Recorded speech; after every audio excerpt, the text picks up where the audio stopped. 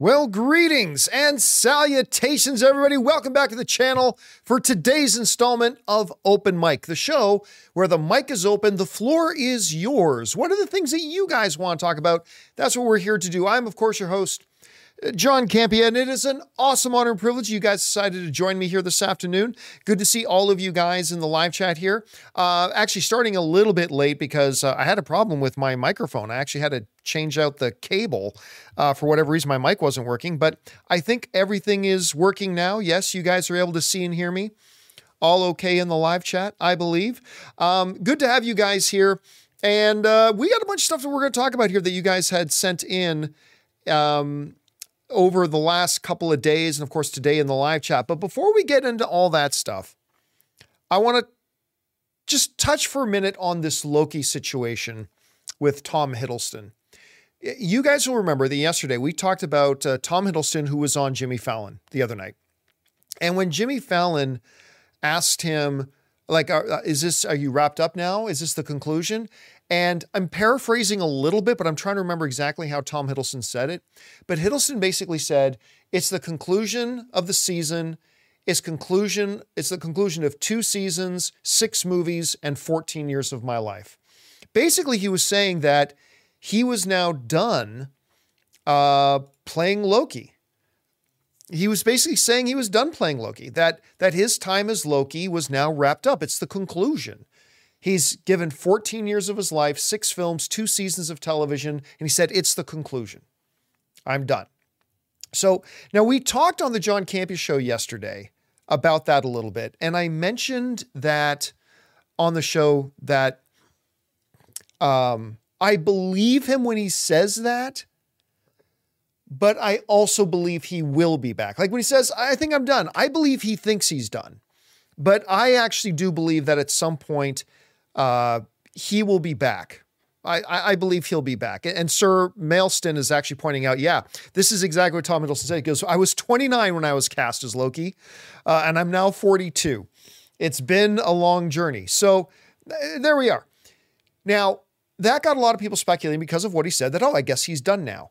Now, he was doing another interview with Comic Book, and they asked him to follow up on that. And he said the following that makes it sound like he might still be open to playing more in the future.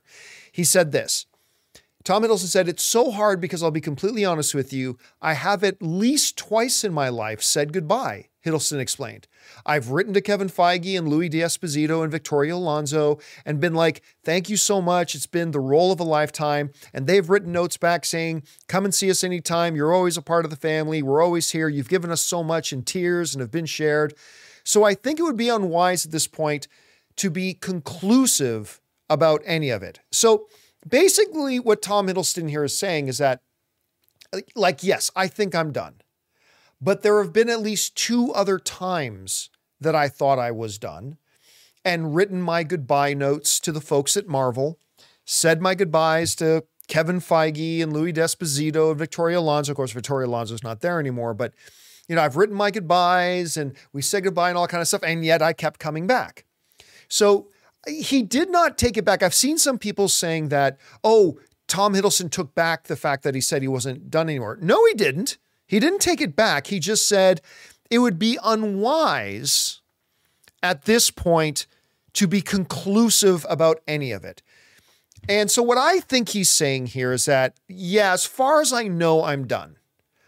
But I thought I was done a couple of other times and I ended up coming back. So he's saying he's done.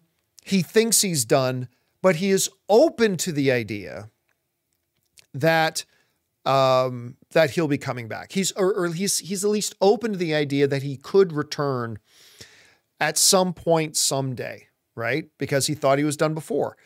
I really do believe he'll be back. And the reason I believe he's coming back is because just the other week on the John Campia show, we talked about the fact that one of the executives at Marvel said, it's always been our plan to reunite Thor and Loki.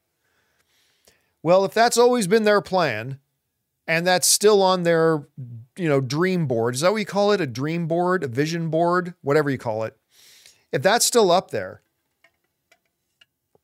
then I think they'll be giving him a phone call at some point and ask him to come back, and he'll do it. He's loved playing Loki, and he's been damn near perfect in the role of playing Loki. So yeah, I think he'll be back. But anyway, guys, what do you think about what he said? What do you think about his comments? King Daddy Goat is saying, I think he'll be back in a future film. He doesn't deserve to be on a TV show. Well, I mean, I agree too. I think Loki is a feature film, big screen character, not a television character, but he's clearly had a good time playing it with his own show. So, we'll see. We'll see how it goes. All right, guys. With all that down, we are now going to move over and start taking questions that you guys have been sending in. Now, there are two different ways to send in questions. The first way to send in a question or a topic is if you're watching any of the 23 hours a day that we're not streaming live, you can use our tip link at streamelements.com/JohnCampia/tip.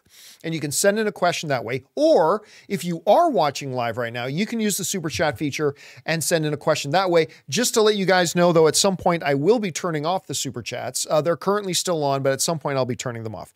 All right. That down, let's get over to your questions, shall we? And that's the wrong one. We're going to start off here with Duck Duck, who writes, Buenas tardes. I'm shocked to know you didn't like War for the Planet of the Apes. I did not. I thought it was amazing. I'm glad that you did. The music performances, the opening, the murder of his family, the jailbreak, Woody Harrelson, Caesar. Not everyone has to like it, but I hope you rewatch it. Oh, I did rewatch it, and I liked it less the second time. I hope you rewatch it before the new one comes out. I understand that the trailers might have been misleading and ruined some of it for you. Maybe you'll feel differently knowing that the movie is this time around. No, I saw it twice. So I went to go see it at a press screening on the Fox lot. And listen, there was a bunch about it that I appreciated and that I liked.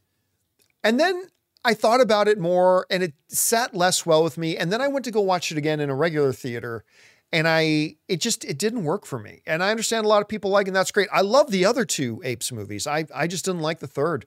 And rewatching it again is not going to change that. It's probably just going to make me like it less. But anyway, that's just me. All right. Next up, we've got... Where are we at? We're at Garden Variety Vagabond, who writes, one of two. In a BBC interview with David Tennant, they state that he cannot discuss Doctor Who, asserting the ongoing actors' strike prevents him from talking about those. Doctor Who is now a BBC/Disney co-production, and U.S. Actors Union SAG-AFTRA has been on strike since July. I thought that it was being co-produced and not just distributed by Disney. They have been marketing a ton of old interviews and clips versus the actors going to cons, etc. as normal. Is there a question in there? Listen, I'll be honest with you guys. I have no idea about anything when it comes to Doctor Who.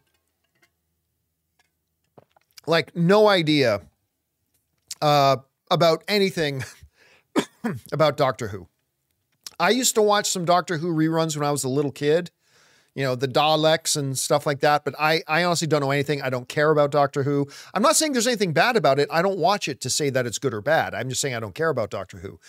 So I haven't followed any of it, and I have no idea what's going on. Obviously now, you probably sent this in just before the actor strike ended. The actor strike is now over, so that's probably not an issue. But yeah, I really don't know what to tell you about that, unfortunately, Garden.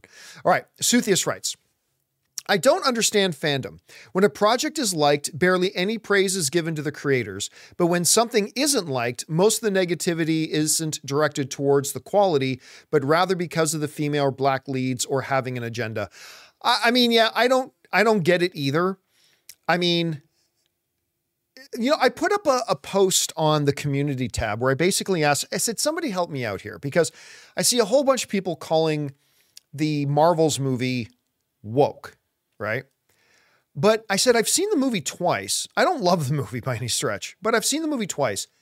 And not once is anything about equality, girl power, sexual orientation, race, blood, social, action. There's not a single mention of any of that stuff in the movie. Like, not once. There's one joke where Samuel Jackson goes, black girl magic. But I mean, again, that has nothing to do with social justice or equality or anything like that. That was one random joke that Nick Fury said. But I mean, I don't get it. There was literally nothing, none of that stuff Because I know there's a bunch of people out there who hate the idea of equality and hate the idea of representation and hate the idea of any sort of, balance in the world or actually presenting our world the way it really is. But that being said, I have no idea, like, what is it they're saying is quote unquote, are they just saying it's woke because there are female actors in it? Is that why it's woke? That movie's got women. Women are only good to show their boobies in my daddy's dirty magazines. So I just don't understand. Like, I watched the movie twice. There is nothing in the movie about that. Anyway, it's really weird. Anyway, next up, we move on to Henry Martens, who writes, I was hoping a Zelda movie would have the photorealistic background animation of How to Train Your Dragon with character designs faithful to the game. I think in live action, the casting, costume sets, and green screen might look silly. Your thoughts? I disagree. Lord of the Rings looked perfectly good. Why can't a Zelda movie? I mean, yeah, again, I'm not saying not every movie can be Lord of the Rings, but I mean, if Lord of the Rings, which is 20 years old, by the way, if Lord of the Rings can look amazing, if King Daddy Goat mentioned in the live chat too, if Avatar can look amazing, then why can't a Zelda movie? I don't see any reason why that can't look good. Now, look, it could look bad, but guess what? If it was animated, it could look bad too, right? So I think, listen, I may be in the minority on this, but that's okay. Being right is sometimes lonely. I may be in the minority of this, but I really think going live action is 1,000% the right direction for them to go. I think is 1,000% the right direction for them to go. And I'm really excited to see what they do with it. All right. Next up, Sam Fisher writes, I would love for the Zelda movie to adapt either a Breath of the Wild or 100-Year Calamity before Breath of the Wild. Breath of the Wild is like Mortal Kombat 1. It's a great starting point that isn't beholden to all the games and timelines that came before it. Also, I guess that's part 1 of 2. Also, doing the 100-Year Calamity from the memories of Breath of the Wild would also be great because it gives you a really great 5-man band structure, Link and other champions, and Zelda isn't directly in danger, so she doesn't fall into being the damsel. I think, honestly, look, there's no one story. There's no right answer to this. If the folks at Nintendo and Sony were to call me and say, what should we do the Zelda movie based on? I would personally go with Breath of the Wild. It's the most popular game. Well, I mean, it's one of the most popular games, period, of the past 6 or 7 years. But on top of that, it's the story. I think the story of Breath of the Wild is structured that it could be adapted into a motion picture pretty easily. And I think it could be adapted for that pretty well. So I personally think they should go with that. But that's not to say that's the only answer. There's decades of history with this game, a lot of lore from the different games and from other sources as well that they could go, or they could make up something completely original. And I'm all for that too. It's one of those situations where, yeah, I would go with Breath of the Wild, but there's many answers. There's no one right answer. I think there's a lot of different paths to success that they could take here. All right. Let's see. Next up, they have Broadway Geeky. Right. I like that username. Writes, hey, one of my goals is to have a film company that specializes in book adaptations. Is there a specific research resource you suggest I should look into about how to go about making a production company and how to understand copyright and licensing law? Thanks. Well, Broadway Geeky, it sounds like you're starting from scratch. What I would highly recommend is take a film course. There are a lot of different film courses about also the business end of film and stuff like that, how to structure a company, how to structure, how to incorporate it under an LLC, how to do all that kind of stuff, how to acquire rights, whether different legal stuff. I mean, yeah, I would honestly, don't look for a shortcut. Like if you're thinking about making a true investment of your life, fuck shortcuts. Everybody wants, where's a quick website I can look at this? Fuck shortcuts. Do it right. Okay? Find somewhere close to you that's offering a real legitimate film program. Look for the track that focuses on business and production and go and take it. And I'm not saying you're doing this. I'm not saying you're doing this. I've just come across a lot of people. Well, no, I want something that's fast and easy. Just can't you point me to a web page that tells me everything I need to do? Dude, if you're going to fuck around, don't fuck around. Do it right.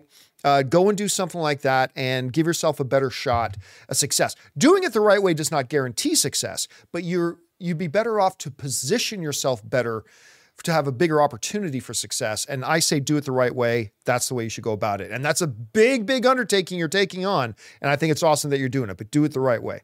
All right. Next up, Lawrence writes, reference to today's show, hypothetically, how much would it cost to buy DC from Warner? An unattainable amount, because you can only buy something for a price tag that somebody else is willing to sell it for. Warner Brothers is not willing to part with DC. David Zaslav has made it very clear that DC is really part of the future of that entire company. They believe DC has the biggest potential to be the biggest successes that they have at that company.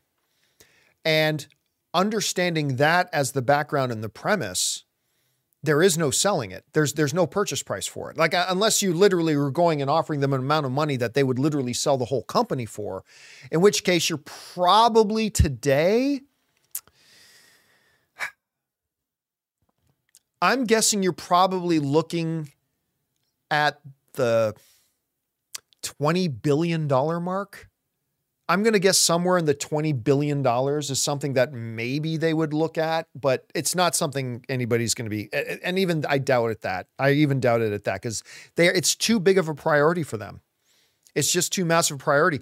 And not only is it a big priority for them, they just invested a ton in having James Gunn and Peter Safran come in. They're getting ready to spin up this whole new thing. Yeah, there's just no purchasing it. Not at this point. All right. Next up, we go to Full Boil, who writes, hey, John, I have never read any Star Wars novels and I would like to check some out. Are there any titles that you recommend? Thanks. If you're looking at being in current canon, like forget like all the expanded universe stuff that isn't real. It's not canon. It's not legit. If you're talking about stuff that's currently in canon, Lost Stars is fabulous. Write that down. Lost Stars is fabulous. It's a great place to start because it's very familiar. Lost Stars actually takes place over the course of all three of the original films, but it's being told from the perspective of two different characters. And it's wonderfully done. Wonderfully done. There's also one called Tarkin. That is great. And then there's one that I love, but I'm forgetting the name of it. I think it's Lords of the Sith. It's basically one where the Emperor and Vader crash on this planet and they both got to fight to survive. It's actually pretty remarkable. And I think, guys in the live chat, help me out. Is it called Lords of the Sith?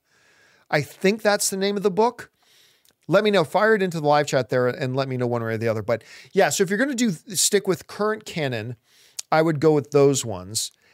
If you're talking about any of them, I love the Thrawn trilogy. Like, I'm not talking about the current canon Thrawn trilogy. I'm talking about Heir to the Empire trilogy. That's really, really good. And I'm being told in the live chat that yes, it is called, it is indeed called Lords of the Sith. So that's the name of it. Great, great book. Go check that out. Otherwise, the Heir to the Empire trilogy. All right. Next up. An anonymous viewer writes, something else to consider with Deadpool 3 is that the 50% that was already filmed was based on a script that couldn't be revised. So is it possible that post-production wasn't done on the entire 50% because they felt the need to revise a few scenes? I doubt it. If they were already well underway into production, that means your script is done. Too many film fans think that like making a film is kind of done the same way you would make lunch plans. Like you can just change your mind at any second. Like you understand they lock a script a line producer comes in, goes over the script, figures out exactly what's needed, how much money needs to be spent to make this script happen. They book locations, they book crews, they book it. Everything is planned out to the detail. That doesn't mean there's no flexibility and no room to wiggle a little bit. There is, but they don't just go haphazardly. Like, this stuff is like literally scheduled and budgeted down to the dime, right? Across things. So if they were already, you never go into production thinking, oh, we'll just fool with the script as we go. Sometimes necessity comes up and they have to do that. That's very expensive. But for the most part, they've got a locked script. So I would venture that they probably didn't start shooting until they knew they had a locked script. Doesn't happen every single time, but 99% of the time, that's the way it's done. So yeah, I don't think they're changing the script at this point. I mean, they might change some lines of dialogue to add in a joke here and there, but changing the script? No, they're not doing that at this point. I don't believe. All right, let's see. Next up, we got Garden Variety, who writes, just saw The Marvels and it was a safe thumbs up for me. But the coolest part was that I coincidentally sat next to co-follower of you all, Smash Machine. For a second time, the show community is not just in the metaverse. You know what's funny? Somebody else wrote in last week to say that they were at a movie theater. Where was, oh, they were at a screening of Next Goal Wins and they heard the people talking behind them that said they were there because John Campea mentioned the secret screening to watch Next Goal Wins. And so it's kind of funny when viewers of the show run into each other at movie screenings. That's really cool. Thanks for sharing that with me, Garden. I appreciate that, man. All right, next up. Edwin writes, hey, John, after the Coyote versus Acme cancellation, I have to ask, who the hell is going to want to work and make a movie for Warner Brothers when at any given moment it could just get axed for ridiculous reasons? All that hard work to come and build the fence. And guess what? After the contractor builds the fence, if you decide, I want to take an axe to that fence and chop it all down, guess what? It's your fence. You can do that if you want, and nobody gets to cry about it because it's your fence, right? It belongs to you. When you buy a car from a dealer and they sell you a red car and you take it home, you went, you know what? I think I want this car to be blue. The car dealership doesn't get to come. You say, but wait, we sold you a red car. You should keep it red. You're going to say, fuck you. It's my car. I paid for it. It's mine. I'm going to do whatever the hell I want with this car, right? That is the exact same. People don't like to think of it that way, but that's the exact same thing here. If Warner Brothers pays to make a movie, if Disney pays to make a movie, if Paramount pays to make a movie, if Universal pays to make a movie, if anybody pays to make a movie, it's their fucking movie and they can do with it whatever they want. And who's going to want to work with them? People who want a job, people who want to direct a film. And guess what? Out of the 500 films that Warner Brothers has produced and put their money behind and whatever in the last 10 years or so, or 15 years, how many have gotten axed? 4 out of the last 500? I mean, yeah, I just don't, I don't know why that is such a difficult concept for people to wrap their heads around. Like, if we talk about your property, right? Suddenly now we get it when we talk about something that's mine. When it's something that's yours, like if you hire some dude to come in and paint your living room and you pay for that guy to come in and paint your living room, it's your living room, you own it, you're paying for it, it's yours. The painter doesn't get to come back to you and tell you what you get to do with it. Like say you want to hang a picture now on the wall. The painter doesn't get to come to your house and say, no, you can't hang a painting over what I painted. You can't hang art over the wall that I so masterfully painted. You're going to be like, fuck you. Yes, I can. It's my room. I paid for it. It's my wall. I can do that if I want. And if you decide you want to paint over the work that painter did, are you an asshole for painting over the work that other painter did? No, because it's your wall. You paid the guy for what he did. And I'm sorry, as somebody who my appreciation for movies has guided the entire direction of my life. I am a huge appreciator of movies, but When somebody pays for something, it belongs to them and they can do whatever they want with it. If they want to put it out in theaters, they can put it out in theaters. If they want to dump it off to a streaming service, they can dump it off to a streaming service. Or if they decide for whatever reason, you know what, we don't want to release this, then they don't have to release it. And nobody gets to say shit about it because it's theirs. Now, that doesn't mean I think it's a good idea. That doesn't mean that's what I would do, not in the least. But I'm never going to tell you what you can do with your property. And I'm never going to tell a studio what they can and can't do with their property. It's just, yeah. Now, Malik R is saying, okay, John, I can see your point, but put yourself in the directors, writers, etc. place. For many of them, this is their only chance to make it in the industry. And now nobody can see their work out there. Too bad. They are no worse off if Warner Brothers never put up the money to make the movie in the first place, right? If Warner Brothers decided to never make that movie, or if they hired somebody else to do it, they're no worse off. Only now that director and that writer and everybody else involved, they got paid. And maybe nobody gets to see their work, and that sucks. But they got paid, and that's better than what it was before if they never made the film in the first place. So listen, if I was in a movie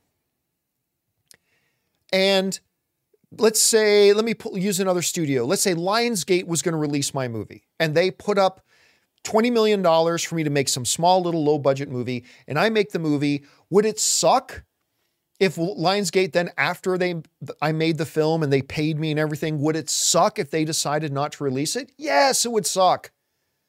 I would hate that. Totally, I would hate that. But I'm not owed anything. They paid for the movie. They paid my salary. I got paid for my time.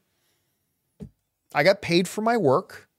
And it would suck if they decided not to release it, but that's their prerogative. It's their prerogative not to release it. You know, Disney just did the same thing with Disney Plus. They had a couple of shows that they had finished producing. They've decided they're not going to release it. And yeah. Now, here's the thing. Dark Knight is writing, didn't Disney do that to Black Widow and Scarlett Johansson, except they put it out and never paid her? See, that was a different situation. The reason that was a different situation is because they had a contractual obligation with Scarlett Johansson that she was supposed to get a large portion of her remuneration, a large portion of her money was going to come from a percentage of the box office receipts, right? And when that is a part of your deal, you take, like some of these actors have done this, they're doing it less and less now. When some actors take a lower upfront salary to take a percentage of the box office and they agree to do the work for that, well, now you're contractually obligated to release that thing, right? And that was the problem with the Scarlett Johansson situation, was that a good chunk of her money that she was supposed to get for that movie was based on what the percentages of the box office returns were going to be. And so essentially, by then deciding not to give it a full exclusive theatrical release, they were literally stealing money from Scarlett Johansson. Now, most people do not have that kind of an arrangement that Scarlett Johansson had. I guarantee you that's not the arrangement that John Cena had for Acme. But listen, the movie's going to get sold to some streaming service, and it's going to end up being aired and stuff like that anyway. So it's funny. It'll happen again. It's not something I would have done, but it's their movie. They can do it if they want. Anyway. And again, to answer your straight up question, Edwin, who's going to want to work with them? Any director or actor, whatever, who wants to work in this business. That's who's going to work for them. Because even if Warner Brothers decided to cancel a movie they were working on, they still got paid. So yeah, it is. It is what it is, man. Anyway, Eddie Burton writes, when Gunn first took charge of DC and was asked about Keaton's future as Batman, he said, there's possibilities with Keaton's Batman. With the failure of Flash and no mention of Keaton since then, is it safe to say that Keaton's return as Batman was a one-off? Yes, 100%. And by the way, even I think in the early days, once Peter and James took over DC, I think they were just being very diplomatic about a lot of things. And I don't think they ever had intention of having Michael Keaton in, and I'm guessing they probably had conversations with Michael Keaton, but you never know. I'm just taking a wild guess here. I'm just guessing. But yes, I believe that there's no chance we're going to see Michael Keaton's Batman again. I'd be up for it. I really liked him in The Flash, but I don't think we're going to see him again, but you never know. Never say never. All right. Casinema writes, if I had a nickel for every show this year that ended with the title character ascending to godhood to create a better world for the people he loves, I'd have 2 nickels, Loki and Kamen Rider Geats. I have no idea who that is, which isn't a lot, but it's weird that it happened twice. I think I remember that happening in another piece of fiction too, that I can't recall off the top of my head. The guys in the live chat, do you want to tell me who Kamen Rider Geats is? I have no idea who that is. It's Phineas and Ferb? Is that somebody from Phineas and Ferb? I've never watched Phineas and Ferb. Oh, Hercules. Hercules? Anyway. All right, next up.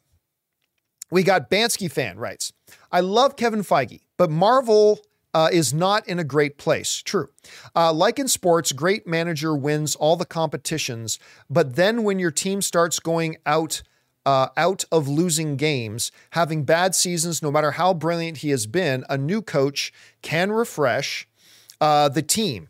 It's a difficult thing to think about. Feige is brilliant, but change can be a good thing. You have to pick the right coach, switch Feige to head up Star Wars. It's unthinkable, but the stories have not been great for some time. He's the creator. Okay, but here's the problem. Let me take your analogy, Bansky fan.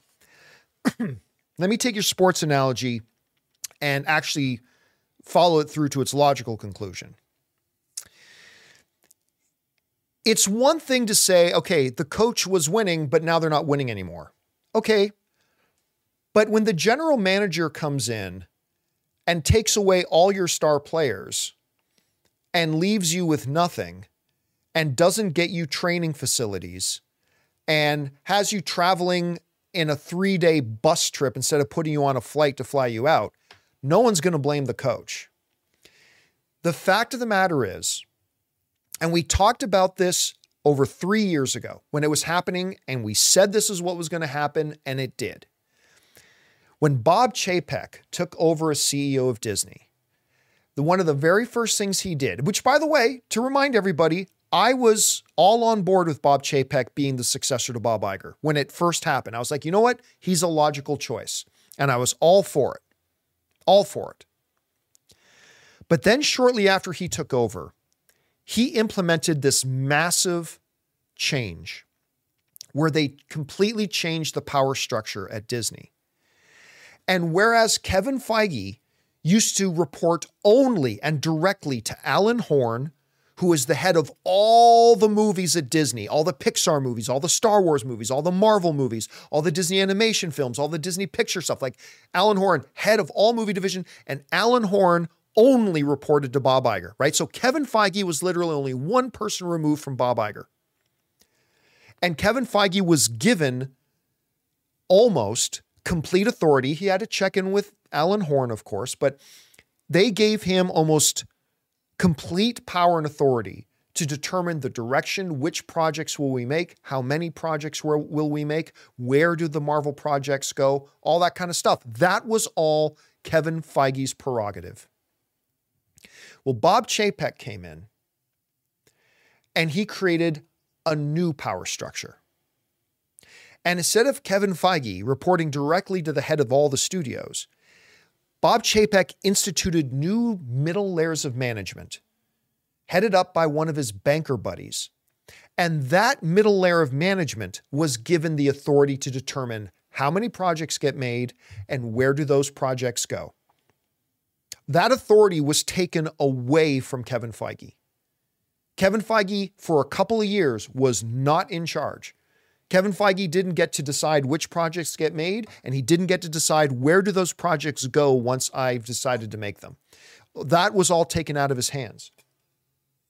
And as a result, you had Bob Chapek and his banker buddy saying, we need to really bump up Disney Plus. Okay, let's mandate all these projects going in, and we need more product in theaters, and we need all this kind of stuff. Now, granted, Marvel was already on the uptick in how much they were going to be producing, but a new glut of things came out. Forbes put out a list of like all the projects that got greenlit and put in production once Chapek took over. Like some of them were already greenlit when Iger was still there, but there's this whole slew of stuff that got popped out once the middle manager, this banker buddy of his, got in there. And we said, when that happened, when that new management system was put in place, when that new flow chart came into being, we said, these are all the problems that this is going to cause. And we're not going to feel the problems for maybe 2 years or so, but these are the problems, and it's all happened.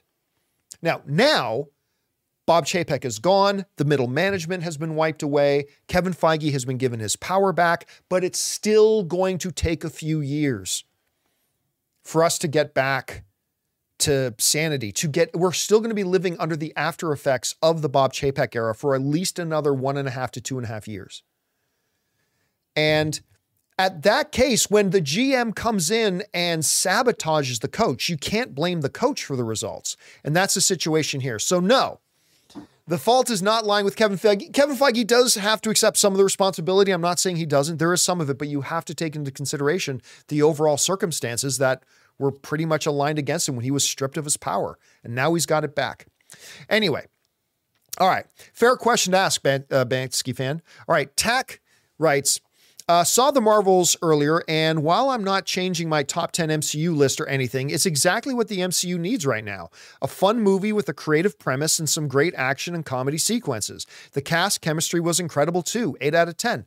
I would certainly personally not give it an 8 out of 10, but I mean, listen, you guys have heard me talk about the Marvels. I have issues with it, okay? But like I said in my out of theater reaction, I do think the film was saved by the incredible chemistry between the three leads. Iman Vellani as Kamala Khan, Ms. Marvel, is maybe the best thing going in the MCU right now. And it had some good heart, good charm, terrible villain. And that's not the actress's fault, but they just did a terrible, terrible job with the villain. Badly paced, all that kind of stuff. But I think there was enough in there. I don't know that I would say the Marvels is exactly what the MCU needs right now, but in a strictly thumbs up or thumbs down world, I give it a thumbs up. I mean, I think that's why, like last I checked, 84% of the audience, let me see if this is still the case. The Marvels, Rotten Tomatoes, last I checked, it was 84%. It had of a audience rating. Yeah. So it still has a 62% critic rating and 84% audience rating. So, I mean, that doesn't mean the audience loved it. It just means that 84% of the audience came out and said, yeah, I like it. I mean, maybe some of them loved it, but it's just at least 84% saying they liked it. So I'm with you on that. But I don't know that I would say it's exactly what the MCU needs right now, but I'm glad you enjoyed it that much, man. That's the important thing. All right. Let's see. Abraham writes, hey, John, I disagree with you when it comes to Loki having the power to survive on the bridge. My theory was that Loki was pulled from time, allowing him to survive raw timelines from tearing him apart. At least that's what I believe. Thanks, and bring on the filthy. Well, here's the problem, Abraham. When we as fans are left to have to make up things, that's not good. Now, again, listen, let me be clear. I really enjoyed Loki season 2, right? Like, I think it was much better than Loki season 1. I didn't love Loki season 1, but I really enjoyed Loki season 2. But the ending was a little contrived. They suddenly pulled out of their ass that Loki had power that he's never had before. And I've ever since I talked about that, a lot of people started talking to me and saying, well, John, as an Asgardian, he could have latent... Time out. Lest you forget, Loki is not Asgardian. Loki is a frost giant. And he learned some magic arts and magic skills from his adopted mother, Frigga. And he may have even had some latent powers of his own. But the reality is, nowhere, at no time, under any circumstances, in all of the 14 years that Tom Hiddleston has played Loki, has the MCU even remotely suggested that Loki, the character, had even 2% of the power that he ended up having at the end of Loki season 2. He's literally, now I know they keep saying he's a god. He's not really a god, but I mean, he literally has the power of a capital G God, that he has the power to breathe life into all of existence and all the timelines. That has never been remotely something that he could do. Never remotely something that he could do. And I wish that at some point along the line, they actually established that he had that potential, but they never did. Like, I think at one point there were some lines like, I don't know, maybe I'm more powerful than I thought. But like, we're not just talking like powerful power. We're not like, this is beyond Captain Marvel. This is beyond Thor. This is beyond Hulk. This is beyond Odin. Like, this is like 1,000 times more powerful than Odin. And that just kind of came out of nowhere. Now, again, don't take me wrong. It did not ruin the show for me. I still love the show, and it completed one of the best character arcs in the history of the MCU. I just wish they'd done that part a little bit better. But that's just where I'm at. All right. Let's see. By the way, I keep hearing this excuse too. This excuse is something a lot of people are giving. Kareem writes, maybe he got those powers from those hundreds of years of knowledge from his time traveling. Let us not forget that Loki wasn't 35 years old and now he got an extra 100 years of life from studying quantum mechanics. Loki was already thousands and thousands and thousands of years old, right?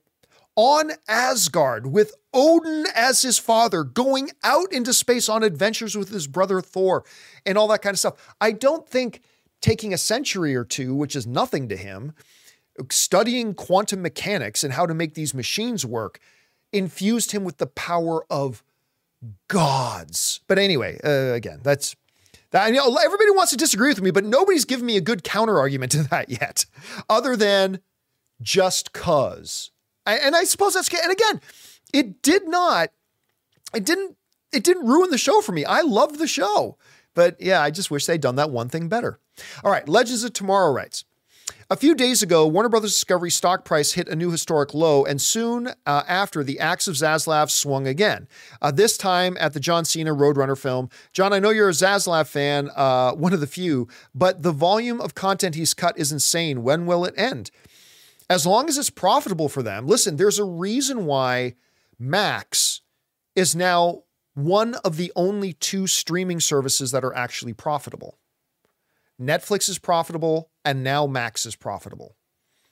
Warner Brothers Discovery is still carrying loads of debt from the acquisition and a lot of other stuff. But Max itself as a streaming service is now profitable. David Zaslav got that to profitability very quickly.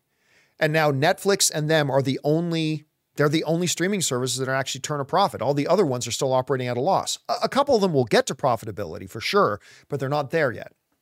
So look, with everything, you got to do what's best for business. And sometimes that might mean having to scrap a project. Again, I'm not saying that's what I would do. I'm just saying it's understandable. All right. Next up, Duck writes, Buenas tardes. The Rise of Skywalker was an embarrassing knee-jerk reaction to The Last Jedi. What an awful movie. There's almost nothing to get from this movie, in my opinion. In a way, it is the worst Star Wars movie, but not for me. Episode 1 exists. At least I can say Kylo Ren was consistently good throughout the sequels. What a waste. Well, that wraps up my Star Wars adventure. Mixed bag overall, but I had some fun high points. Yeah, listen, to be fair, I did warn you. The Rise of Skywalker is terrible. The Rise of Skywalker is just awful. It might even be worse than The Phantom Menace. And well, it's definitely, it's not as bad as Attack of the Clones.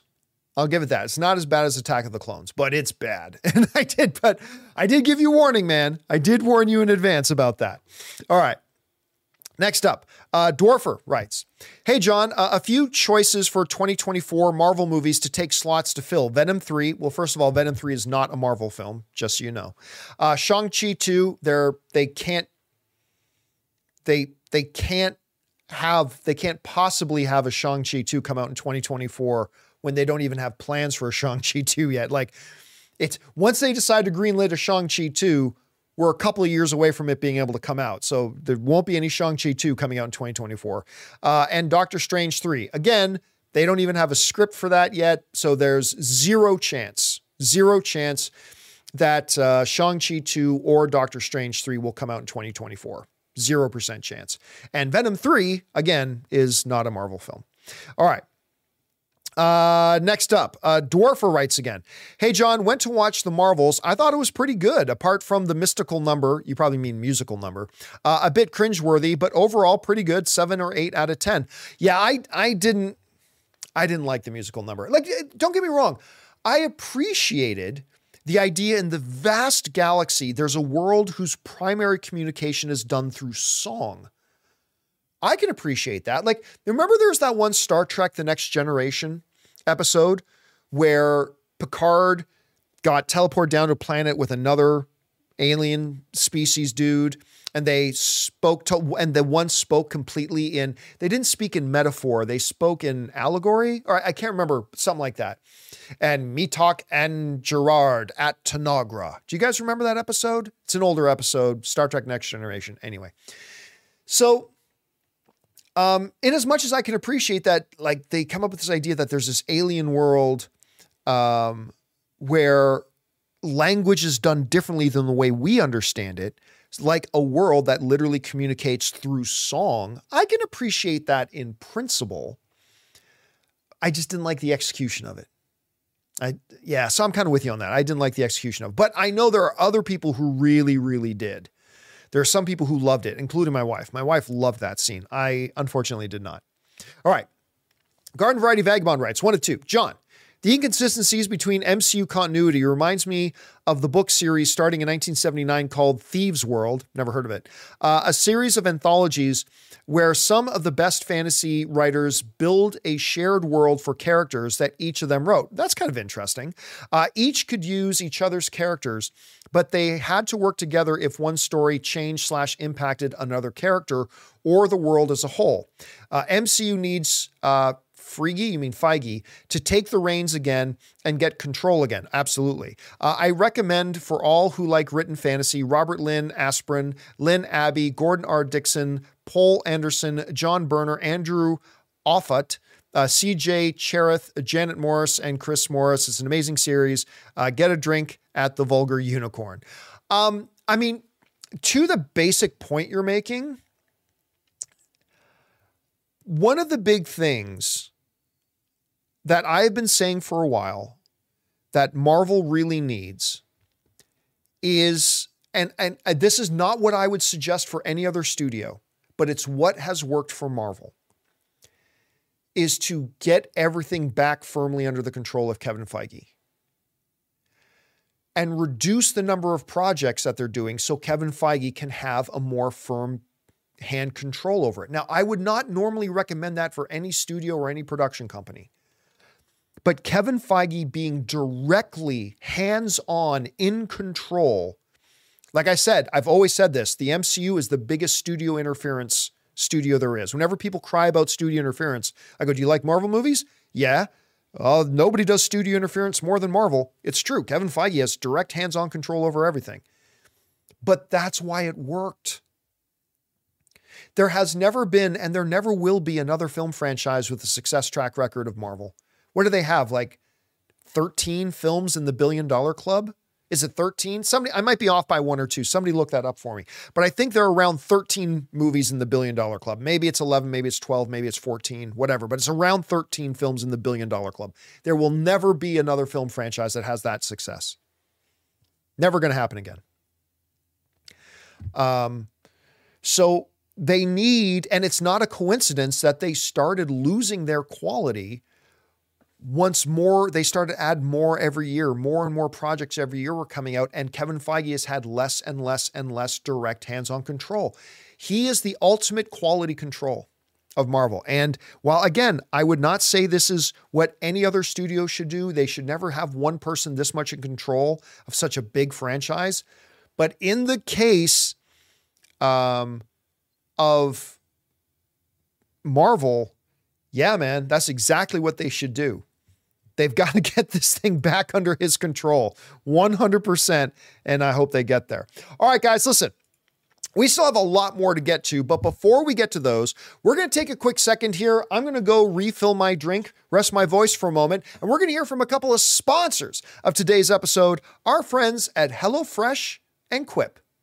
Guys, we want to take a second to thank a sponsor of this video, HelloFresh. With HelloFresh, you get farm-fresh, pre-portioned ingredients and seasonal recipes delivered right to your doorstep. Skip trips to the grocery store and count on HelloFresh to make home cooking easy, fun, and affordable. And that's why it's America's #1 meal kit. Guys, the holidays are right around the corner, and HelloFresh can help take the stress out of dinner by delivering everything you need to cook up tasty meals right to your door, saving you tons of time. We all know the holidays can be hectic, and that's where HelloFresh's 15-minute meals come in. These quick fixes help you get a wholesome meal on the table in less time than it takes to get delivery. I've told you guys many times before that Ann and I, being working professionals, often would struggle when it comes to dinner time, having time to put something that tastes good and is healthy for us in front of us. Well, HelloFresh, with their great delivery, pre-portioned ingredients, easy to follow instructions, has made dinner time a fun time. So go to HelloFresh.com/CampiaFree and use the code CampiaFree for breakfast for life. One breakfast item per box while subscription is active. That's free breakfast for life at HelloFresh.com/CampiaFree with the code CampiaFree. Guys, we want to take a second to thank a sponsor of this video, Quip. Guys, you know that good health starts with good habits, and Quip makes it easy by delivering all the oral care essentials that you need to care for your mouth. For example, their incredible electric toothbrush. Guys, I've been using electric toothbrushes for years, and this is easily the best one I've ever owned. Timed sonic vibrations with 30-second pulses to guide a dentist-recommended 2-minute clean. A lightweight and sleek design for adults and kids with no wires or bulky charger to weigh you down. Reusable handles in a range of sleek metal hues, as well as bright plastic colors, sure to make a pop on your bathroom counter. Skip the batteries and snap into healthy habits with the new rechargeable electric toothbrush. All the features of the original Quip, plus one magnetic charge, powers up to 3 months of brushing. In addition to brush heads, Quip also delivers fresh floss, toothpaste, mouthwash, and gum refills every 3 months from just $7. So if you go to getquip.com/Campia right now, you'll get 20% off any electric toothbrush, mint and gum dispenser, or water flosser. That's your 20% off any electric toothbrush, mint and gum dispenser, water flosser at getquip.com/Campia. That's GETQUIP.com/Campia. Quip, the good habits company. And thank you to our friends at HelloFresh and Quip for sponsoring today's episode. All right, guys, with that down, let's get back to your questions here. We're going to pick things up with KJ Irving, who writes, "Hey, John, quick thought. After seeing the Marvels, the confirmed mutants/X-Men are Namor and Ms. Marvel, while in an alternate universe, we have Professor X, Beast, Photon, as well as Deadpool, Wolverine, Colossus, Yukio, Negasonic. Any thoughts on this?" Well, look, here's the thing. With the ridiculousness and stupidity of multiverse, every conceivable mutant is already out there, right? Like they established in Doctor Strange, the Multiverse of Madness, that there are infinite numbers of universes and realities. And in probably many of those are X-Men and X-Men characters. So every single one of them exists out there somewhere, some way, same form, and probably 500 variations of them and copies of them. It's one of the reasons why I hate multiverse stuff. By the way, have you noticed that every fucking buddy does multiverse stuff now? Some of it I like, I admit, like Spider-Man Across the Spider-Verse. It's multiverse thing, but it's the best thing in movies right now. But Spider-Man is doing multiverse. Invincible is now doing multiverse. DC is doing multiverse. Marvel's doing multiverse. Like every fucking buddy. That's all anybody knows how to do now. Ooh, multiverse. Everybody's fucking doing multiverse. It's so irritating and annoying and lazy. Multiverse is lazy. Lazy, lazy, lazy, lazy. Can't come up with a good story. Oh, let's make my multiverse. That way we can kill that one guy and bring 17 of them back. Lazy. I freaking hate it. Again, just like I don't like time travel, that there are still time travel movies that I really like. Star Trek: The Voyage Home, Back to the Future. A couple of things that are super awesome and brilliant, and I love them. I just mean in general, I hate the idea of freaking multiverse. It just ruins everything. I need them to end this multiverse saga as quickly as possible. Anyway, Just the Tip writes, hey crew, so John, I know you're a big Leafs fan. Yes, I am. Did you know a Swedish production company has a Boreas Salming biopic / drama miniseries coming out? I did hear about that. Starring Walter Skarsgård. Coming out November 19th. I don't think it has a North American distributor yet. Yeah, I've heard no way that I might be able to watch that. For those of you who don't know, Boreas Salming, legendary, number 21 on the Toronto Maple Leafs. Legendary, maybe the greatest defenseman in the history of the fabled, storied Toronto Maple Leafs, and he unfortunately just passed away recently, and that sucks. I was literally like a little child, grew up watching him play. Thanks for that, Just the Tip. Next up, Lady Metal Fan writes, with the bad box office and critics of the Marvels, do you think it will be 10, 20, 30 years before we get another female lead superhero movie? Thor, Ant-Man can have bad days, but we know it won't take 10 plus years for a new movie to be made due to some fan hypocrisy. Nah, listen, the ridiculousness of that. I mean, remember the last Captain Marvel movie made over $1 billion. And to any of the brain dead idiots that you hear say, well, the only reason it made $1 billion is because it came out in between the two Avengers movies. So did Ant-Man and the Wasp. And that didn't make anywhere near $1 billion. So like the last one they did made over $1 billion. This one comes out. This Marvel movies comes out. Listen, I already gave a month before this movie came out. I gave you guys a big list of 4 big reasons why the Marvels was going to face big challenges at the box office. Right? I laid out, these are all the reasons this movie's going to have a hard time at the box office. Now, it's even lower than I expected it, but I've been saying for a long time that this movie is going to have challenges at the box office, and I've given a list of reasons why, and I don't need to go into them again. But Kevin Feige and Marvel's like, just because, you know, The Flash bombed at the box office, no one's going, well, I guess audiences don't want to see male-led superhero movies. Just because Black Adam bombed at the box office, that doesn't mean they're going, well, I guess nobody wants to see Dwayne "The Rock" Johnson movies. Just because, you know, Blue Beetle bombed at the box office, no one's going, well, I guess nobody wants to see a movie with the word blue in it. This one movie tanking, and it is tanking. Woo! It's tanking. This one movie tanking, there are too many smart people in Marvel who are going to go, yeah, last time we put out Black Widow in a pandemic, day and date on Disney Plus and in theaters, and it still made $80 million opening weekend. And Captain Marvel made over $1 billion at the box office. They know that the reason it bombed had more to do with the big list of reasons that I've been giving for a couple of months now than it did with the fact that women star in it, right? Wonder Woman made over $700 million at the box office. Anyway, we could go on and on and on and on, but they will get back to making female-led superhero movies just because, you know why? Because it's not a female-led superhero movie. It's just a superhero movie. It's just a superhero movie. And Kevin Feige knows that. So anyway, there's that. Okay. Next up, let's see. Garden Variety Vagabond writes, John, not only do I think that the story for the Marvels would have been better if they had started with the backstory. Oh, I 100% agree with that. You know this. But that should have been the marketing. I 100% agree with that too. I think more would have gone for the lead up of that than just comedy bits. Listen, instead of lying to your audience and saying, ooh, this new villain, Dar-Ben, she's connected to Thanos. She's carrying on Thanos' work. She's like a legacy of Thanos. Instead of lying to the audience and doing that, they should have given us a backstory. Have in the trailers, my world is dying. The Kree Empire, homeworld of Hala, ever since the Annihilator destroyed our supreme intelligence. And like if they had put a little bit of that in the trailers to make us understand the villain and understand what our antagonists' motivations were, I think it would have been way more effective. Because as it stood, none of us cared who this villain was. And then they started off the movie without giving us her backstory. Just, hi, everybody, I'm the new villain. And nobody cared. And yeah, they definitely should have changed it up, and it definitely should have been a part of the marketing garden. Absolutely should have been a part of marketing. All right. Next up, Cody Hunt Films writes, in episode 5 of Loki season 1, when old Loki creates the distraction for Aliath, I always mispronounce it, Loki asks, how is he able to do that?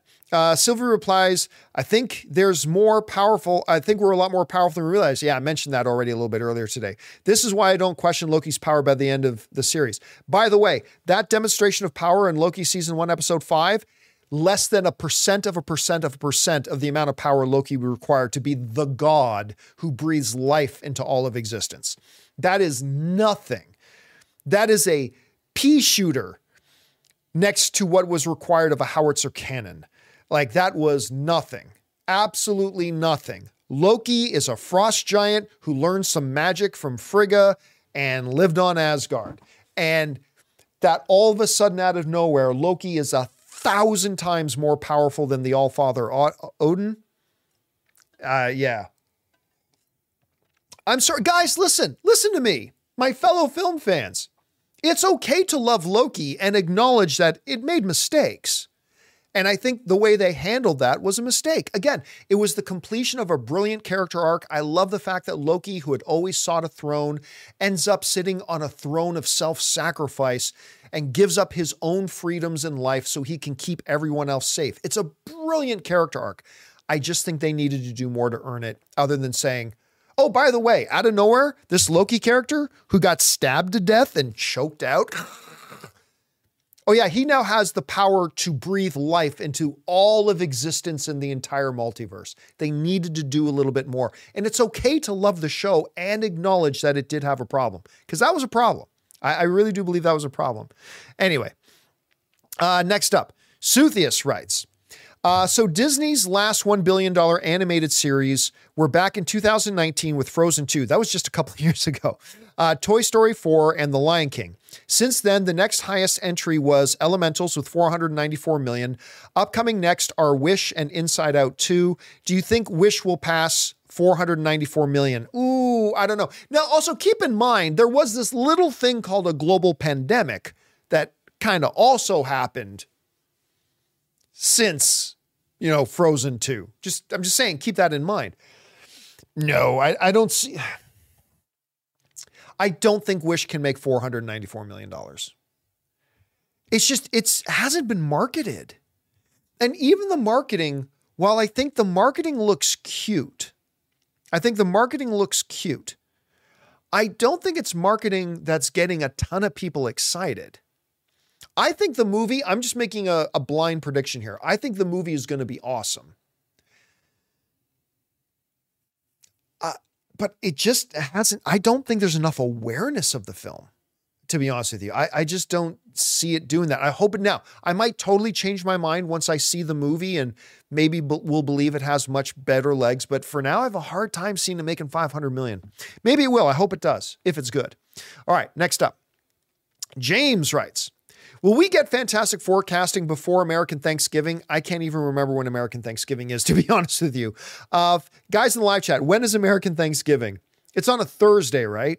Anyway, will we get Fantastic Four casting before American Thanksgiving? Film comes out in May of 2025, which means it probably starts filming in the next 6 months. Yeah, it's definitely getting filming. And remember, the director of Fantastic Four already kind of said, he kind of let it slip that they've already cast it. I mean, the casting for Fantastic Four has been done for a while. They just haven't announced who it is yet. So people are saying it's November 23rd is American Thanksgiving. Okay. So that's in like a week, isn't it? That's like a little over a week from now. I don't know if we'll get it within the next week. I can totally see us. Here's what I think. I think we will get the Fantastic Four casting before Christmas. I think we'll get the casting before Christmas. It's possible within the next week, although I doubt the last week. T3 Collects is saying casting at San Diego Comic-Con 2024. No, because they'll already be filming the movie by then. Like they'll be, if this movie is coming out in the first half of 2025, by Comic-Con 2024, this movie will already be in production. So the announcement of the cast is going to come out long before San Diego Comic-Con. No doubt about that. But yeah, so I'm going to guess before Christmas. So we will see. All right. Next up, we've got Garden Variety Vagabond writes in again and says, scarily, the box office revenue to production cost ratio for the MCU is starting to head to the Star Trek zone. Fan expectations for CGI, etc., and actor salaries make you wonder if it is actually becoming near impossible to ever reach past financial success. It absolutely is. But it's all like, for instance, it doesn't matter how expensive your movie is. If your movie makes $800 million, your movie's going to be profitable. I mean, you would have to make the most expensive film in the history of film for your movie to hit $800 million and not be profitable. You can't. The question is, Marvel is in a streak right now where they're having trouble getting films to that. I mean, Guardians of the Galaxy 3 did it, but they've been putting out lower quality content than what we're used to. And as a result, fewer people are getting as excited for their projects. Now, Deadpool 3 is next up. And I think Deadpool 3 will be $1 billion film. And they may have actually put themselves in a position to really turn things around, maybe. Deadpool 3 is going to be the only feature film that they have come out in 2024. I think that's going to be $1 billion film. I think it's going to be awesome. No reason to believe it's not going to be. So you're going to have an awesome Marvel film with Deadpool 3, and then almost a year until the next Marvel film comes out. So there's going to be a wait period. It's going to feel like when the next Marvel film comes out after Deadpool 3, it's going to feel like an event. And that's something that Marvel films haven't felt like for a long time. They haven't felt like events. So they got to make them really good. All right, next up. Garden Variety Vagabond writes, I'm not a comic book guy, but 2 new ones are making me pick some up. Paul Dano has The Riddler Year 1, coming out on the 21st based on his character prep for the Batman. And I have to get Iman Vellani's Ms. Marvel story, Ms. Marvel, the New Mutant. Yeah, that's the one I really want to read. So Iman, for those of you who don't know, good Canadian girl, Iman Vellani, who plays Kamala Khan, Ms. Marvel in the MCU, and she's fantastic. They actually let her write. One. So I'm super excited. I want to read it. I haven't read it myself yet, but I'm looking forward to getting my hands on that. Okay. And that will do it for all of the tip questions that came in. And we can now move over to the super chats that you got. By the way, for anybody who's been trying to send in super chats, we turned off the super chats a while ago. Congressman is calling for a federal investigation into Warner Brothers Discovery for the Coyote versus Acme fiasco, saying it's predatory and anti-competitive. That guy's an idiot and doesn't even know it. I have no idea who you're talking about, but clearly they're a moron. All right, Fangblaze 71 says, I really loved how Loki 2 felt like it had a real ending. Besides Endgame and Guardians 3, it feels like every MCU project has more setup for other projects at the end rather than an ending. I don't know that I agree with that.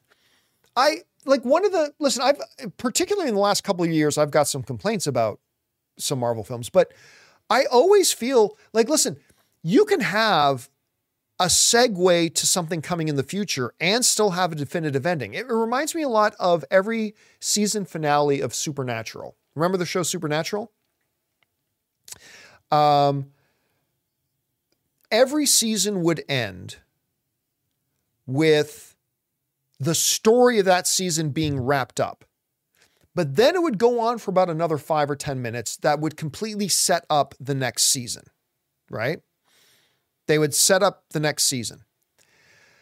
And I think the vast majority of MCU films definitely had definitive endings while also having open doors for future stuff. See, I only get frustrated when a movie ends and it felt like the story didn't conclude.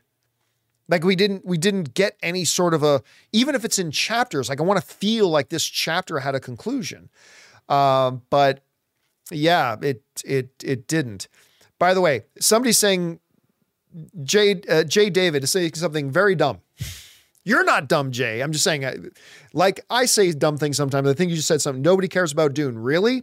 Because the last Dune movie, during a pandemic and released day and date on HBO Max when anybody could have stayed home and watched it for free, that movie made over $400 million at the box office when people could have just stayed home and watched it for free and won more Oscars that year than any other film. Next up. That was Fangblaze. Next up, we got YT Pump Life writes, 1 of 3. For me, Monica was the highlight of the Marvels. When she lit up at the end, I was in awe. It reminded me of when Captain Marvel first went in her binary form. That line and emotion in her voice when she tells Carol, I knew it would have to stay. I would have to stay. As she closes the wormhole, I screamed bullshit in my theater. But overall, 5 out of 10. A lot of it was meh. I liked all 3 of the leads in the movie. I really did. I thought all 3 of the leads, particularly their chemistry together, I thought was really, really great. All the problems I had with the movie were outside of the core characters, like weak villains, some really cringy scenes, badly paced, like all that stuff that I've gone over a million times. But the things that really worked for the main character. Now, for me, Iman Vellani stole the movie. That was Ms. Marvel's movie. She's kind of the heart of the MCU right now, as far as I'm concerned. But yeah, Monica was really good in it, to be honest with you. All right. Next up, Fangblaze71 writes, did you see the rumor that Cap 4 got pushed so far because of bad in-house test screenings? Yeah, I don't believe that for a second. I saw Sean talk about it and I was wondering your thoughts. Yeah, I looked into that. I don't think there's any credibility to it. By the way, I'm not telling you take that to the bank. I'm just telling you, I don't believe there's any validity to that. There was also this report saying they were going to have to do 5.5 months of reshoots. And I'm like, you do know that's longer than it would take them to shoot the movie from scratch. Like, anyway, yeah, I don't buy it. I'm not saying I don't buy that the film might have issues or that the film might not have some stuff that they need to work out. I'm not saying that at all. That's very well could be possible. But whenever I hear about test screenings, I never believe it. Unless it's coming from the studio itself or one of the directors, I never believe it because 99% of the time it ends up not being true. It ends up being something somebody read on Reddit or something like that. You know what I mean? Anyway, next up. We got Fangblaze also writes, I think one of the reasons Loki and WandaVision stand out and are the best 2 shows is most is they have a fantastic cast if side characters. You probably mean of side characters. All the other shows, side characters are quite forgettable in my opinion. I would say WandaVision and Ms. Marvel are still the cream of the class. Like they're still the 2 gold standards. WandaVision, the top thing. And Ms. Marvel, I think the next, I'd say Loki season 2 is in 3rd ahead of everything. And then everything else is a big quality gap. But I would agree with you. And I would include Ms. Marvel in that. One of the reasons I think Ms. Marvel is so brilliant is the side characters are so great. Like Kamala's family and her friends are so good and so charming. WandaVision, same thing. Side characters were all great. Loki, not as much because there weren't as many of them, but Ouroboros in season 2. Obviously, Mobius. Owen Wilson is great in that role. And you're right. I think side characters has a big, I don't know if it's the reason, but I think it's probably one of the big reasons for sure. All right. Next up, John Redcorn writes, Madam Web trailer is coming tomorrow. Excited. By the way, I think that's a rumor. It might be true. It might be true, but I haven't seen the studio officially announce that. I've heard reports saying it's coming out, but I haven't heard the studio say it is. Whether it does or doesn't, yes, I am very interested to see a trailer for this movie because I was like everybody else where I was like, why are you making a Madam Web movie? But then once I started to hear what it might be about, I started to get quite interested. So I'd be very curious to see what a trailer looks and feels like. So I hope it's good. All right. Ismail Montoya. Renea Gordon is saying they released a new logo. Is that true? Guys in the live chat, did they actually release a new logo for Madam Web? Does anybody, Michael Gonzalez is saying, yes, they did. Well, if they dropped a logo today, that not always, but is often a precursor to a trailer dropping. So, man, maybe we do get a Madam Web trailer tomorrow. I'm kind of hyped for that. I'd love to see it. All right. Anyway, Ismail Montoya writes, hey, John, did Tom Hiddleston come out publicly and say it'd be unwise to not consider a return to the MCU, or was that the same interview article? No, he didn't say it would be unwise not to return. What he specifically said was it would be unwise to count it out. Right. I read the quote. I don't have the quote open right now in front of me, unfortunately, but I read the quote a little bit earlier. He didn't say it would be unwise not to continue. He said it would be unwise to just definitively think it's over and it'll never happen. Because he pointed out, I've done it before, but some people took that and paraphrased it to saying, hey, Tom Hiddleston said it'd be unwise to think he's not coming back. That's not what he said. He said it would be unwise to rule it out. And again, I've said since yesterday when he said that he was kind of wrapped up being Loki, I believe we're going to see him again as Loki. I really do. I don't know how long it'll be till we see him as Loki again, but I think we will. All right. Aiden Foley writes, just finished Barry for the first time. I love that show. Outside of the series finale, which I found disappointing. A lot of people did, unfortunately. It's fantastic. NoHo Hank is absolutely brilliant. NoHo Hank, for those of you who might have watched Gotham, the TV series Gotham, he was Zaz. Wasn't he Zaz? NoHo was Zaz, right? NoHo Hank was Victor Zaz in Gotham. I believe it was the same guy. I'm almost 100% sure it was the same guy. Yeah, I thought the show was great. I thought it fell off a little bit near the end, to be honest. But the first few seasons, absolutely remarkable. Like I really loved the show. I thought it was great. All right, next up. Cody Hunt writes, if the Loom was a failsafe for the sacred timeline, then the multiversal war could only happen if Loki became the god of stories, which falls into what HWR, He Who Remains said all along. It'll all come back to him. I don't know that that's true. Now, on the John Campea show this morning,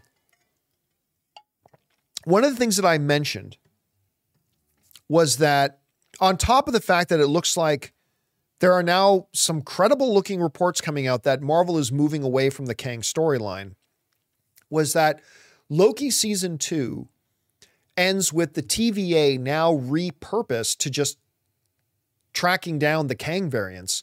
And even Mobius saying, okay, we got this one, right? And he had a file that was on one of the Kang variants, right? And it looks like they wrapped it up. Now, after I did that show, one of you guys wrote into me and sent me a link to a New Rockstars video. New Rockstars and I have the same ad representation. We're under the same umbrella. But one of you guys sent me a link to a video where they were pointing out the exact same thing. And I don't know. I don't KNOW, capital KNOW. I don't know that they're getting rid of the Kang storyline, and they're saying that the end of season 2 was wrapping it up. But I'm believing it. I think they might be done with Kang. We'll find out soon if that's true or not, but I have a feeling they might be. We'll find out. I certainly don't know anything for a fact, though, Cody, to be honest with you. All right, next up. John Redcorn writes, in 2024, we have one MCU film, Deadpool 3, one DC film, kind of, Joker 2, and 3 Sony Spider-Man spinoffs, Madam Web, Kraven, and Venom. That feels weird. It does kind of feel weird. But listen, I'd be lying to you if I didn't tell you I'm looking forward to all 3 of those Sony movies. Look, I know the Venom films are not everybody's cup of tea. Fair enough. But I unapologetically and enthusiastically love the first Venom. I love that movie. I remember Ray and I went to go see it the first time and we had a ball. I liked Venom 2, not as much, but I still had a good time with Venom 2. Morbius, train wreck. Sony has also put out the Spider-Man Across the Spider-Verse movies. Chef's kiss, some of the best comic book movies ever made. So is Madam Web and Kraven and Venom 3, are these going to be more like Venom 1? Or are they going to be more like Morbius? Are they going to be more to the quality of a Spider-Man Across the Spider-Verse? Or are they going to be more to the quality of Morbius? Don't know. I don't know. But I am excited to find out. I am excited to find out. All right. Let's keep going here. Next up was Murray Reich, who writes, I saw The Holdovers. Brilliant, by the way. I thought it was phenomenal. I loved it.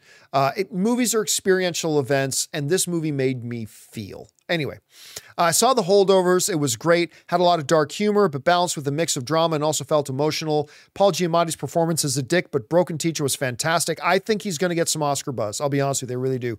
Check it out. It's fantastic. Totally flew under my radar because this was the week that The Marvels was coming out. I think it flew under the radar for a lot of people. It's going to totally trash at the box office, but I think it's a wonderful film. Not quite as good as Sideways, but just an excellent, excellent film. All right. Fangblaze writes, I'm 40 episodes into One Piece and really loving it so far. I've never liked any anime before, but damn, this one is good. Ever see it, John? Nope. I have no interest in it. Not going to watch it. Again, I'm not saying it's not great. I've never seen it, so I can't say it's good or bad. I'm not saying anything like that. So don't anybody start going and saying, Campy is trash talking One Piece. No, I'm not. Never seen it. I'm just saying I have no interest, so I'm probably not going to watch it. But I've had a lot of people write and say that they love it, and I'm glad you picked it up, and I'm glad you're enjoying it, Fangblaze. All right, next up. Shecky writes, hi, I don't know if you've seen IMDb's top TV shows recently, but the top spot has been held by an anime called Attack on Titan for a few days now. When will you give anime a go? Better late than never. Oh, I watched a bunch of the first season of Attack on Titan. I didn't like it. I read the Attack on Titan graphic novel stuff because Anne bought a whole bunch of them years ago and I got into it. So I thought and I really liked it. And I thought I'd try the animation. And I know a lot of people love the animated one, and that's great.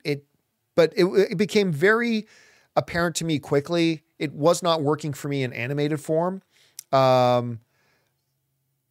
It just wasn't for me, unfortunately. Okay. Next up, John Redcorn writes, you think Aaron Rodgers returns this year? Yes, I do. He's already throwing. He's on the sidelines throwing the ball. He's not walking with a limp anymore. Yeah, I think he'll appear in 1 or 2 games this year. Maybe yes, maybe no, but I think he will. Robert Presser writes, saw The Holdovers twice, definitely a 9 out of 10. Again, I don't give scores to movies, but I thought it was wonderful. And again, I think Paul Giamatti's going to get some Oscar buzz. I think it's going to get some, I don't think it'll get a Best Picture nomination, but it might get some discussion. You might see a Best Director nomination. I don't know. I thought it was really good. All right. Eddie Burton writes, a while back, when Gunn took over DC, he said there were possibilities. Didn't we answer this already? There were possibilities for Keaton's Batman in future projects. All things considered now, I'm positive we've already answered this question. Did he send it in twice? Anyway, I'm positive we already answered that question. Help me out, guy. I'm not going crazy, right? In the live chat? I'm not going crazy, right? We already answered this question earlier in the video. Yes? Yes? Somebody let me know. You did. Okay. Michael Gonzalez is saying you did. King Dice saying he doesn't remember that one, but Michael Gonzalez is saying you did. Okay. And Lane Ford is also saying yes, he did. Okay. So we'll keep going. Next up, we've got Christ Courage writes, Deadpool 3, Wolvies in my pool. I still like the Deadpool threesome. Just instead of Deadpool 3, just Deadpool threesome. The only problem with that title, of course, is who's the third? Right? You got Deadpool, you got Wolverine, but who's the third? Don't know. All right. Tim writes, I just watched The Killer. Gotta see it. The new Michael Fassbender film, and though it's not top tier Fincher, I really enjoyed it. Have you seen it yet? No, but I got to get on that. I really want to watch it. I'm dying to see a good Michael Fassbender film. I am dying to see a good Michael Fassbender film because it's been a while. I was kind of hoping Next Goal Wins would be the next really good Michael Fassbender film, but it wasn't. So I'm really hoping this one can be it. All right. Guys, we've got some more questions to get to, but before we do, we're going to take one more break here. I'm going to top up my drink again, and we're going to hear from another sponsor of today's episode, my mobile service provider, and they should be yours, Mint Mobile. Guys, we want to take a second to thank a sponsor of today's video, Mint Mobile. Signing your life away to a big wireless provider is kind of like being trapped on a roller coaster from hell. Sure, it looks like fun at first. They probably even threw in a free phone, but now you can't get off. Month after month of insane bills and unexpected thrills, like overages and surprise fees. If that sounds like your current big wireless plan, it's time to get off the ride with Mint Mobile. For a limited time, wireless plans from Mint Mobile are just $15 a month. That's unlimited talk, text, and data for just $15 a month. You guys know before I came to Mint Mobile, I was paying triple what I am paying now on the standard big wireless plan, and I will never go back. All plans come with unlimited talk, text, and high-speed data delivered on the nation's largest 5G network. Use your own phone with any Mint Mobile plan and bring your phone number along with all your existing contacts. To get your new unlimited wireless plan for just $15 a month and get the plan shipped right to your door for free, go to mintmobile.com/Campea. That's mintmobile.com/Campea. Cut your wireless bill to just $15 a month at mintmobile.com/Campea. And thank you to my mobile service provider, Mint Mobile, for sponsoring this episode. All right, guys, let's get through the last couple of questions here that we have coming in. We're going to start off here with Murray Reich, who writes in, I also saw The Killer. Great. Slow burn, but picks up throughout. It definitely was interesting to see from an assassin's perspective. Not the best Fincher. That's kind of the theme. Liked it, but not the best Fincher. Okay. Not the best Fincher, but I'm glad I saw it in theaters versus on Netflix. Yeah, I got to get around to watching this again. I am curious, for any of you who have seen it, maybe you can write into the live chat if you've seen it. I'd like to know, how was Fassbender in it? I'd be really curious to know how Fassbender was in it. So please, if you've seen it, fire it down in there. I'd like to see. Who is Stavros is saying, the only problem I had with Killer is that two of the people deserved a second chance. Well, again, don't go into spoiler issues. Johnny Vuson, he's saying Michael Fassbender's great in it. Okay, good to see. But he's saying that the movie was meh. Oh, okay. TCG is saying Fassbender was great. I want to see him back as Magneto more than ever. I don't know that he's going to be Magneto anymore. I'm pretty certain he's not, but I'd totally be down for him to come back as Magneto. I really, really would. All right. Next up, we got King Daddy Goat, who writes, can you believe the Broncos beat the Bills? Listen, here's the thing. The Broncos are 3-1 in their last 4 games. They've beaten the Kansas City Chiefs and now the Buffalo Bills. Listen, there's a reason Denver paid so much money to get Sean Payton there as the coach. And you don't have to be a rocket scientist to understand that when the new coach comes in, it's going to take a little while for them to implement their systems, get the team on the same page. Look, I ain't saying that the Broncos are going to the playoffs. But again, the Broncos are now 3-1 in their last 4 games. And I think, with their defense has been great. And there are now teams that were looking at the Broncos as, there's an easy win, that are now looking at them and sweating a little bit. So, hey, listen, Buffalo shot themselves in the foot. They lost that game. It's their own fault. They made so many bloody mistakes. It's crazy. But I'm just saying, don't sleep on the Broncos. They're not as bad as they were. Really. Anyway, Zeus Fleming writes, I call those people broflakes. Not sure who we're talking about, but I kind of like the term. Sounds funny. All right. Fangblaze71 writes, Garfield is to me what Shrek is to Taylor. I'm hyped for this movie. I read it so much as a kid and watched all the shows and movies on repeat. Listen, Fangblaze, I am kind of with you in the sense that I grew up on Garfield, right? I have totally grown up with Garfield. I loved it. I bought all the books at the book fair. Every time a new collection came out, I would read it. I absolutely loved them. One of the reasons why I love lasagna so much is Garfield and Odie and John, and I love them. But I honestly just don't know if there's an audience today for it. I don't know if there's an audience today for it. Now, I say that, but the new trailer was pretty damn cute. And like my wife loved the new trailer. So I don't know, maybe there will be an audience for it. No, maybe I'm wrong. So hopefully I am. I hope it's going to be great. All right. Next up. Buck's Basement writes, have you heard any production dates for Stranger Things? I'll talk about that in a second. Wednesday and One Piece. Can you imagine that they release all these new seasons in 2025? Well, David Harbour, I believe David Harbour just the other day said they're going into production on Stranger Things season 5 in a couple of days. So that should be going into production really soon. As far as One Piece, never watched it. So I don't follow One Piece. I don't keep my eye open for One Piece news. So I just honestly don't know. And Wednesday, I haven't heard anything, but I did hear David Harbour mention that they're going into production in a few days. So they might already be in production on season 5, like as of today. I'm not really sure, but if it's not today, it's probably pretty damn soon. All right. Next up, King Daddy writes, have you been hearing about reshoots for Cap? We discussed that a little bit later. I believe they're going to be reshoots, but I don't think it's going to be like 5 months of reshoots. Andy writes, wanted to mention this as you thought Snow. Let me try this again. One of two. Wanted to mention this as you thought Snow in Ballad of Songbirds and Snakes seems like a decent guy at first. He's actually an entitled sociopath.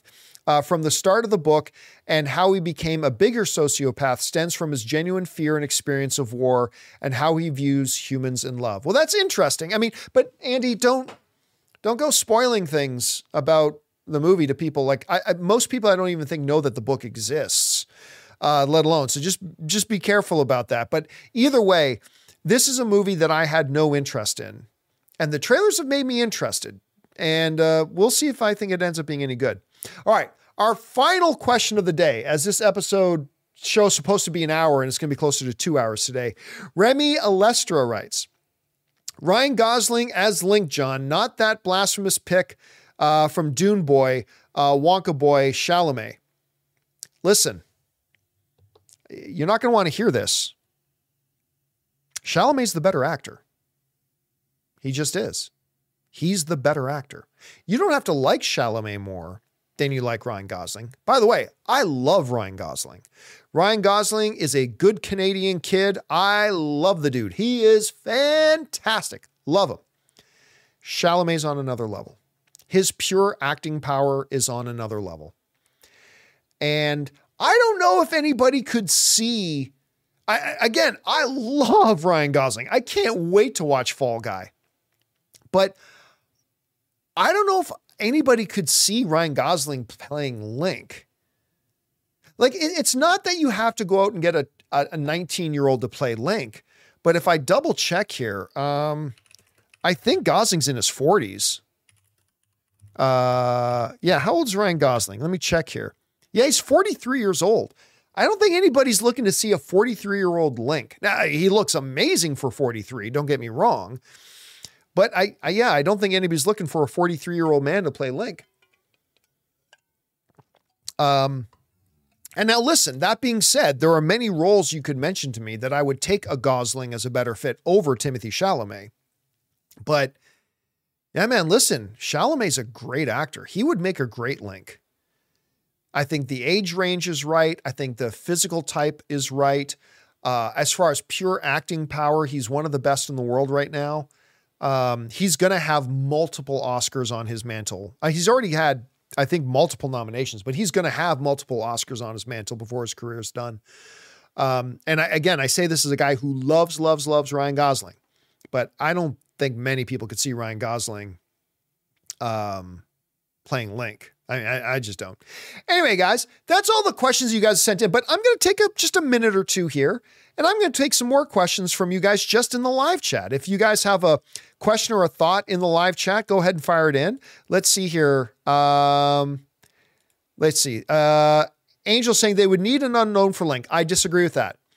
I don't think you shouldn't get an unknown. I think you can get an unknown, but I don't believe for a minute that if you're going to get somebody to play Link, it has to be an unknown actor. I don't believe that for a second. I think you can get a known, recognized talent, but getting an unknown wouldn't be a bad idea either. Look, you get the best person for the role.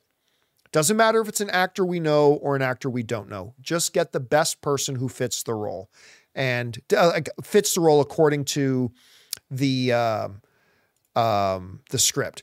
Malik R says, do you think Link should speak? 1,000%. Link should speak. 1,000%. Listen, in the games, Link communicates, right? It's just, yes, no doubt, 1,000%, Link absolutely should and will speak. 100%. Let's see. T3 is saying, John Cabe, season 5 starts filming January 8th, 2024. Okay. All I know is that David Harbour, the other day, some of you may say David Harbour said that they start filming in a few days, which is weird. I never heard of that, but then he came out and said that. So you're saying they start January 8th. Maybe they gave an official thing, and maybe he meant they're going to start rehearsing. I don't know. Let's see. Iceness is saying giving Sony Zelda live action rights was a mistake. No, it wasn't. It was 100% the right decision. 1,000% the right decision. Let's see. Dominic saying Dallas Cowboys or Bills? Bills. Let's see. Aquaman will have a better weekend than the Marvels.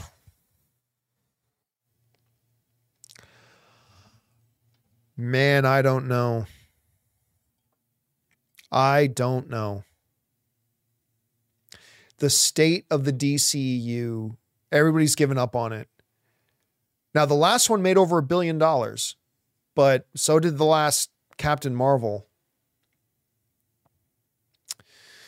All right, I'm going to say... I'm going to say no. Now, I may change... I reserve the right to change my prediction, as we get closer to the release, but right now, I'll say no. Because the audience has just completely abandoned the DCEU. So I don't know. Dominic saying Dak or Josh Allen every day of the week. Let's see. Is Godzilla -1 playing near you in December? Yes. Ray and I actually already have our tickets. I can't remember what day it is, but I know we've already got our tickets for Godzilla's -1. I'm looking forward to seeing that. Goodwin, speaking of Godzilla, is asking, are you excited for Monarch Legacy of Monsters? 100%. Yes. Very excited for it, actually. The reviews have been great. I think it looks fantastic. So I'm actually pretty stoked for it. I really am. All right, guys. And that'll do it for today's installment of Open Mic. Thank you so much for being here and making this little show a part of your day. Big special thank you to all you guys who sent in those questions. Number one, because it gave us great fun things to talk about. But number two, by sending in those questions, you supported this channel and all of us involved with the channel. Thank you guys so very much for your support. Don't forget to come on back and join us for the John Campus Show tomorrow. Me, Robert Meyer Burnett, Jonathan, Ray, we're going to be talking about Supergirl. They just hired a writer for Supergirl. Anyway, a bunch of other things as well. Hopefully you guys will come back and join us for that. So that'll do it for us for now, guys. Thanks a lot for being here. My name's John Campia. And until next time, my friends, bye-bye.